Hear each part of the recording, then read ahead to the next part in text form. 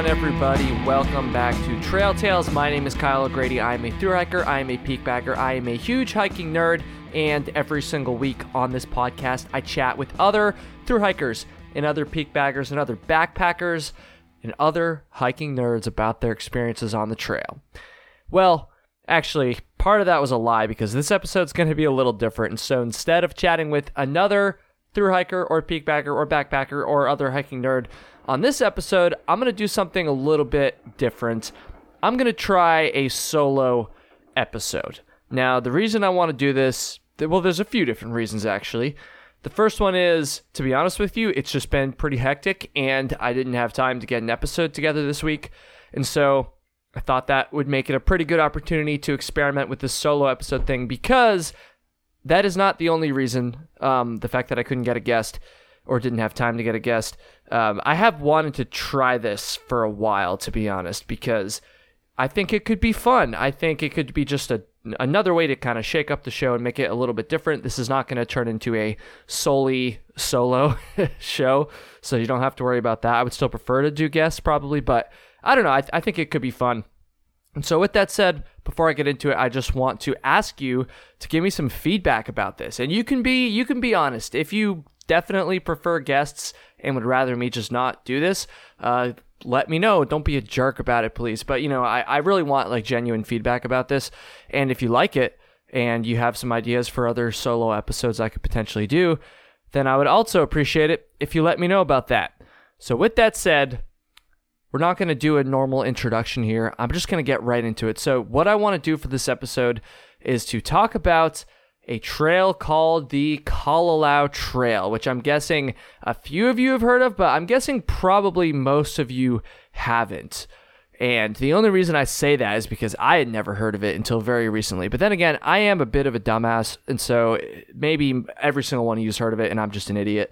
Who knows? But either way, we're going to talk about the Kalalau Trail. I'm going to explain what it is. I'm going to give you some reasons why you might want to hike it. We're going to go through the logistics. It's going to be one of those episodes where I teach you about a new trail, a lesser known trail, if you will, and try to give you a pretty good overview with all the information that you need to hear about it. Also, there is a shooting range right next to where I'm recording this episode right now. It's actually not a shooting range. It's like a state National Guard like shooting range, and they're doing training right now. And so I don't know if it's coming across on the microphone. I hope it's not, but I can hear it loud and clear. So I'm going to be getting shot at in this episode. Anyway, so what is the Kalalau Trail? The Kalalau Trail is one of the only places, to my knowledge anyways, that you can go backpacking in the state of Hawaii. That's right. Hawaii is a place that has a lot of mountains. Everyone knows about the beaches and stuff, and I'm sure you see some pictures of the mountains. There's a lot of mountains here, and there is a lot of hiking here. However, there's not that much backpacking. A lot of the trails, which, to be clear, I haven't been to the entire state. I've only been to 2 of the islands. But there's a lot of hiking trails, but there's just not that many backpacking trails here. A lot of the trails are short, steep, and right to the point, and there's just not that many places to backpack.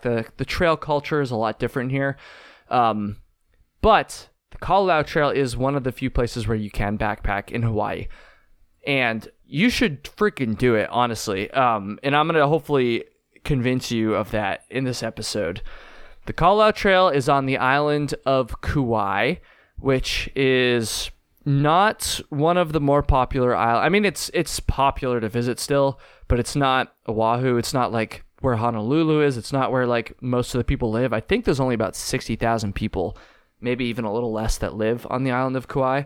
But it was sweet, and it definitely is one of the more famous hikes in Hawaii, if not maybe the most famous hike in Hawaii. But overall, in terms of like backpacking in the United States, I don't think that many people know about it. I think it's more of like we're going to Hawaii. What's something we should do? Oh, let's do the Kalalau Trail. I think that's kind of more of what it is. Okay, so the Kalalau Trail is technically 11 miles long. However, it is a out and back hike. So you hike to the end of it, and then there's no way to get out from there. So you have to hike back. So essentially, it's a 22-mile hike.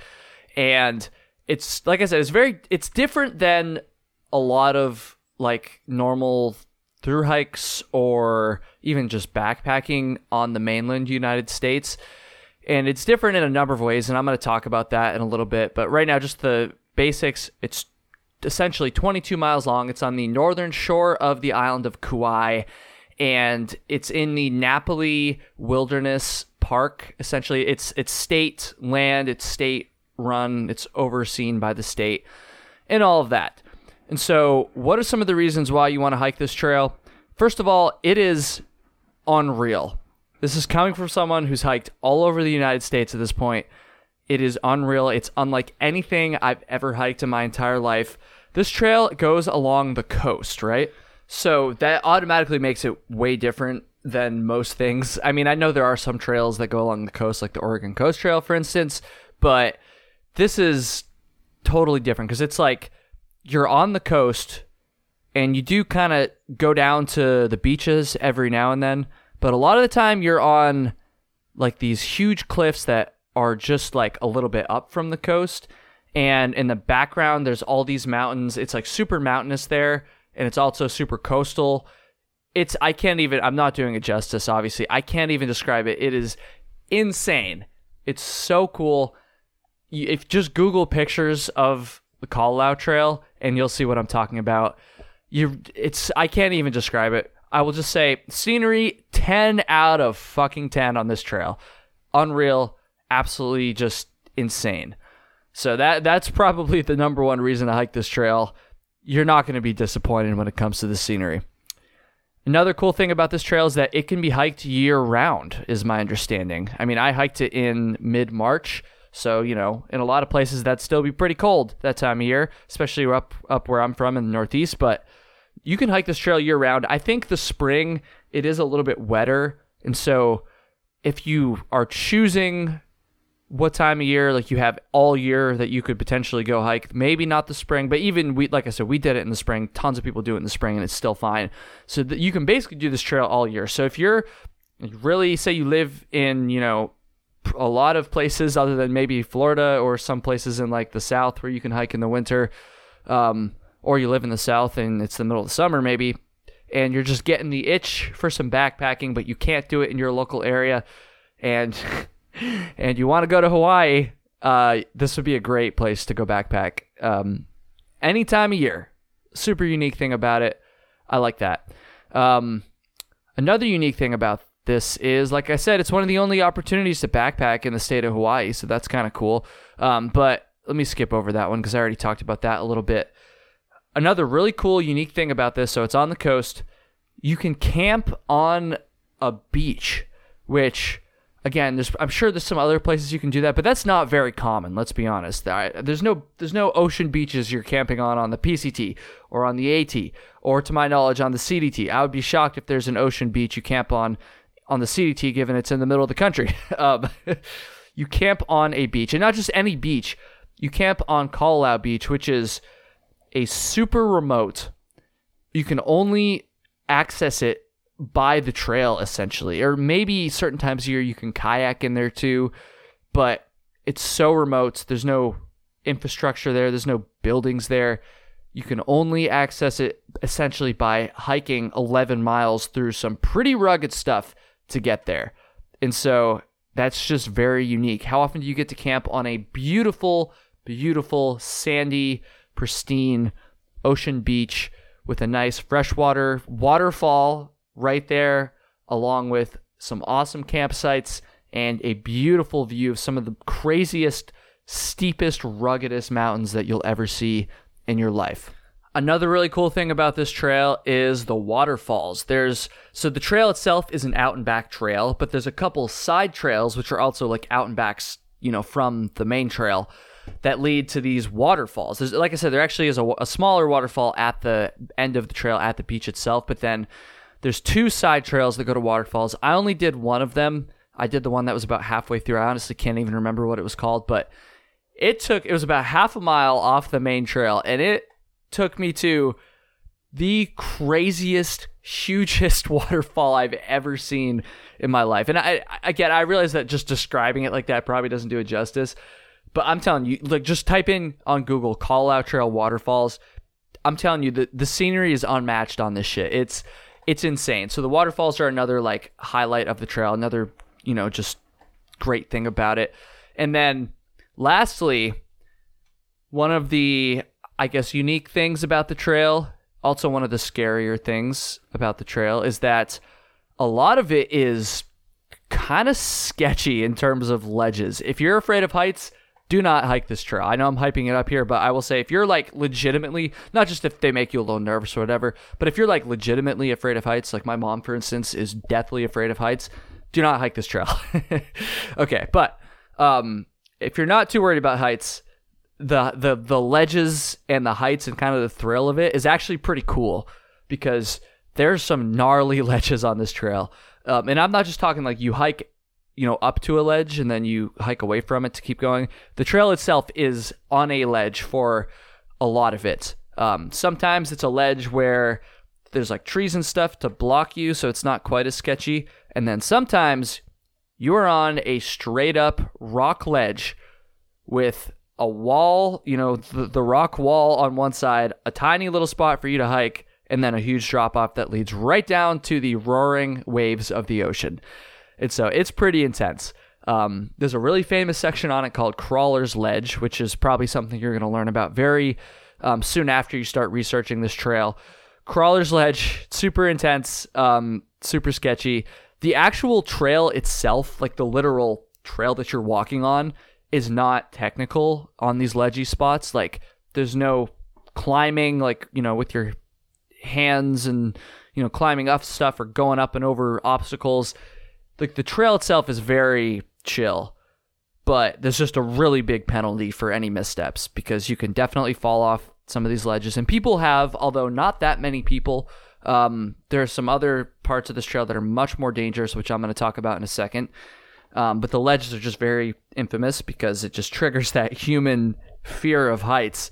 And there's some sketchy ledges. But if you get good weather and you're into that kind of thing, it's pretty thrilling, I won't lie, and it makes for some great photos. You just have to be very careful. The ledges are definitely a unique thing about this trail, and potentially a reason why some people might want to hike it or avoid it. But with that said, like I just said there a second ago, there's some dangers to this trail. This trail is one of the gnarliest trails I've ever done. I'm not lying about that. This trail is sketchy. People die on this trail. I don't want to say regularly, but for just a 22-mile trail, there have been a lot of instances on this trail. If you're an experienced hiker, you have nothing to worry about. You'll be just fine. If you're not an experienced hiker, I would not recommend this as a first backpacking trip. With that said, there's lots of people that do this as a first backpacking trip. In fact, one thing I actually meant to mention at the top of the episode that I forgot is that this is a little bit of a different trail, because yes, it does attract like backpacking nerds like myself, and I'm assuming you, if you're listening to this show, people who backpack on the regular, people who are into this backpacking culture, maybe like the thru hiking culture, ultralight, all these like nerdy backpacking nerd things. It does attract those people, clearly. I did it. I met another guy who was doing it as a shakedown for the PCT, but it also attracts a lot of just more general tourists. Like, the Kalalau Trail isn't something that's just known by backpackers. It's known as one of the things to do on Kauai. It's known as one of the crazy things and fun things to do in Hawaii. And so you do get a lot of first-time backpackers, maybe people who will not backpack ever again after this trail just because they're doing it because they want to do the Kalalau Trail, not necessarily because they like backpacking, if that makes sense. All that to say, I'm trying to loop it back around to some of the dangers here. All that to say, just first-time backpackers do hike this trail every single day, most likely. There's a lot of people that hike this trail. But I couldn't recommend this in good conscience recommend this as a first-time backpacking trail. It's not a good first-time backpacking trail. I would not recommend, even though people do it, I would not recommend this for someone who doesn't have at least a little bit of backpacking experience. Even the more experience, the better, certainly, because there are some heightened risks on this trail. So one of those risks is the river crossings. This is probably the biggest risk, in my opinion, having hiked it now, for people on this trail. There's 3 pretty big river crossings. And in normal weather, they're not that dangerous. In fact, I was able to rock hop them. But the thing that makes them dangerous is that these rivers flood and rise and pick up speed very, very quickly, faster than normal when it rains on the Nepali coast. And it rains a lot, especially in the spring, like I said at the beginning of the episode. And so what can happen, and what has happened, is people will cross these rivers and they'll be fine. And then they'll go to want to cross back to the other side. And just in a matter of, 20, 30 minutes, it's swelled up so much that it's unsafe to cross. And I think one of the biggest dangers about this is, and again, why I don't recommend it for first time or new backpackers, is because it can be kind of hard to judge sometimes when a river is too swollen to cross. Sometimes it's very obvious if it's like totally raging, but because these rivers rise so fast when it rains, it can be kind of hard to judge. And so people have died. Many people have died on this trail trying to cross these rivers because they already crossed it once and it was fine, or they crossed one of the previous ones and it was fine. And, it's only a couple hours later, so why wouldn't I cross the second one? And it's just too swollen and there's no bridges. And so river crossings are a danger. Be very, very careful with river crossings. Do not cross a river if you think it's too swollen. Just be safe. People get stranded on this trail because of the rivers. I do think that, my understanding anyways, is that they go down pretty fast too. And so when I say people get stranded, I don't mean like deathly, like dangerous situation stranded. I just mean like they'll cross a river and then they won't be able to cross back and they might have to wait like an extra day or something. I don't think anyone's died from being stranded. I think people have died from trying to cross rivers that are too dangerous. So don't take that risk. And people have been airlifted out on this trail before too, because the rivers were just so swollen. And back in 2014, there was like 121 people that got stranded on this trail and had to all get airlifted out over the course of like a couple days. Everyone survived. Everyone was fine, but it's pretty crazy stuff. Another danger, probably the second most dangerous thing on this trail, maybe the first most dangerous. In terms of the number of lives lost, it's probably the most dangerous, but in terms of just like mistakes that beginner backpackers might make, it's not quite as dangerous, I don't think, because it's more general. But anyways, the second danger is the beaches. And so there's 2 main beaches on the Kalalau Trail. The first is Kalalau Beach itself at the very end of the trail. And the second one is, I have a hard time with this word, Hanakapiai Beach, I believe is how you say it. And that's only about 2 miles into the trail. And that beach gets a lot of day use as well, just day hikers on it, not just backpackers. But the reason these beaches are so dangerous is because they look so nice and inviting and beautiful and chill, but they're not. The rips, the currents pull people out all the time, and people drown all the time on these beaches. So I would just say don't go in the water at all on these beaches. They're very, very dangerous. And I'm not an expert on beaches and riptides and stuff by any stretch of the imagination, but my understanding is a lot of the time if you get pulled out by a riptide, you can kind of just ride it out and then eventually it will kind of bring you back into the shore somewhere. But on these beaches, the Nepali coast is so just like rocky and cliffy and ledgy that like the beaches are pretty small and they're surrounded by just straight up cliffs. So if you get pulled out, eventually it's going to bring you back, but it's going to bring you to a cliff where there's nowhere to go. It's just a rock wall that you can't get up at all. And so they're very, very dangerous. And it's also so remote. It's not like you can get rescued easily. And so just don't go in the water. The beaches are very dangerous. There have been a lot of people that have drowned at these beaches. And then the third danger, just a distant third, is the ledges like I talked about earlier. And it is a danger. Don't get me wrong. People have died on these ledges on this trail. I think it's just not as dangerous as people think, because I think people get drawn into the ledges as like the main danger, but then they don't think about the river crossings, which have killed a lot more people. And so, yes, the ledges are dangerous, particularly in bad weather. And so you don't want to do a lot of these sections in bad weather if it's like really, really raining a lot. It rained a little bit when I went, And it honestly was kind of nerve-wracking because I knew that the weather is what makes this trail really dangerous, but we were okay, thankfully. But like, if you get like a really big storm, or if it's just actively raining, you really don't want to hike past mile 6 on this trail, because after mile 6, you start to get towards Crawler's Ledge and some of these, and it's not just like a rock ledge either. There's another part just after Crawler's Ledge that is like, it's like a red clay kind of like dirt, and it's just like a slanted hill of red clay kind of that you have to kind of walk across, and it could be very, very freaking slick if it's raining. And so those are the conditions that you really want to be careful with on these ledges. Okay, so those are some of the main dangers. Let's talk about camping. If you're going to hike this trail, you want to know the logistics for camping. And there's only 2 spots where you're allowed to camp on this trail. It is fairly heavily regulated. The first spot is about halfway through, and there's a water source there. There is just some random spots to set up your tent. There's like a little overhang with like a picnic table underneath it. And there's a bathroom, like a privy as well. And then the other spot that you can camp is at mile 11.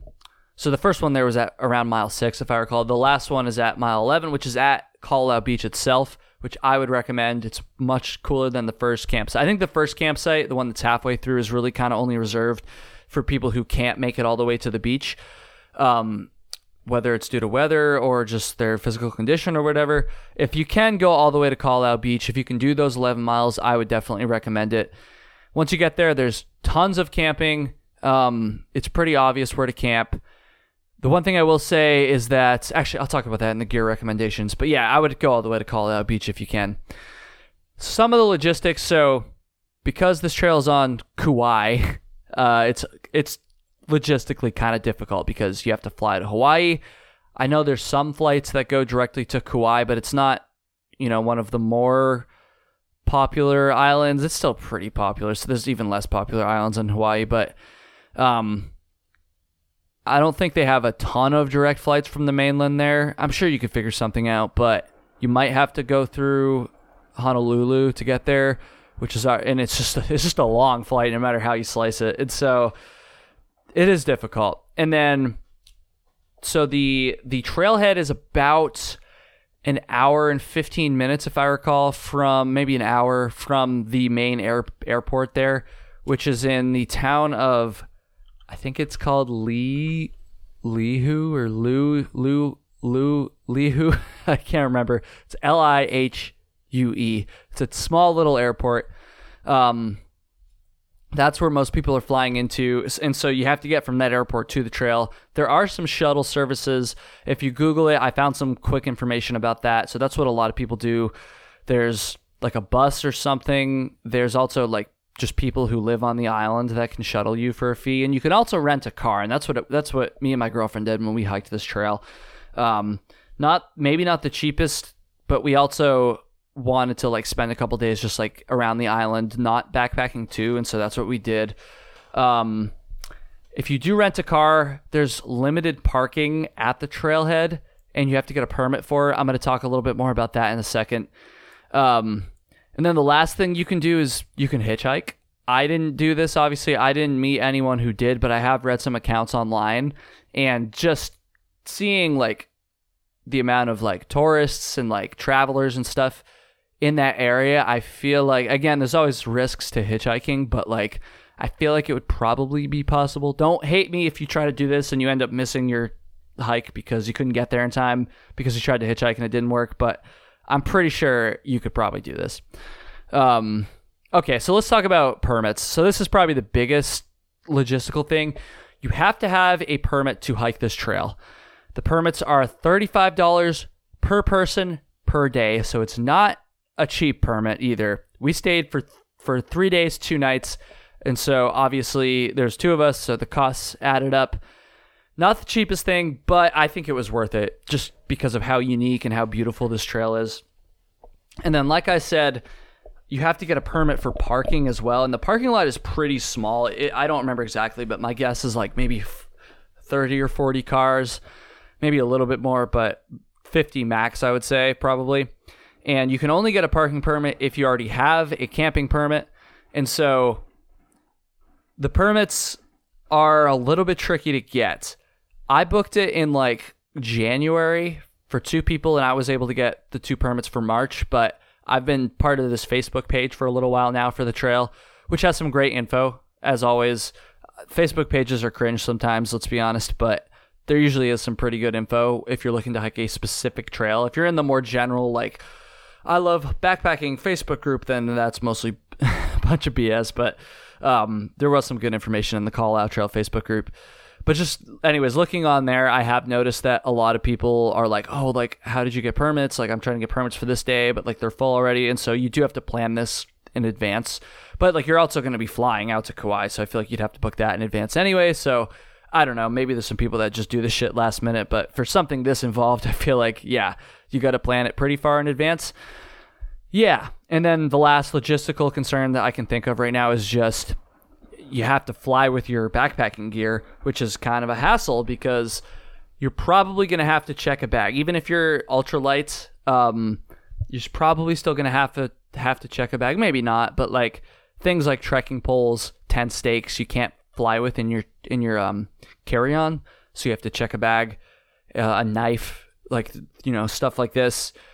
So that does make it a little bit of a pain in the ass, because then it's like, you know, if you're not renting a car, it's like, where do you put your checked bag when you're hiking? So I don't know. Something, it's doable for sure, just something to consider logistically.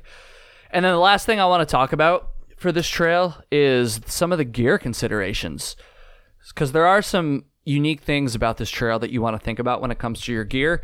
The first thing is waterproof your gear. You should do this anyways, no matter where you are, but like, this trail gets a lot of rain, especially in the spring, like I said a few times now, but it's a wet trail, man. It's a wet trail. It's muddy. Waterproof your gear. Make sure you keep your essential stuff dry.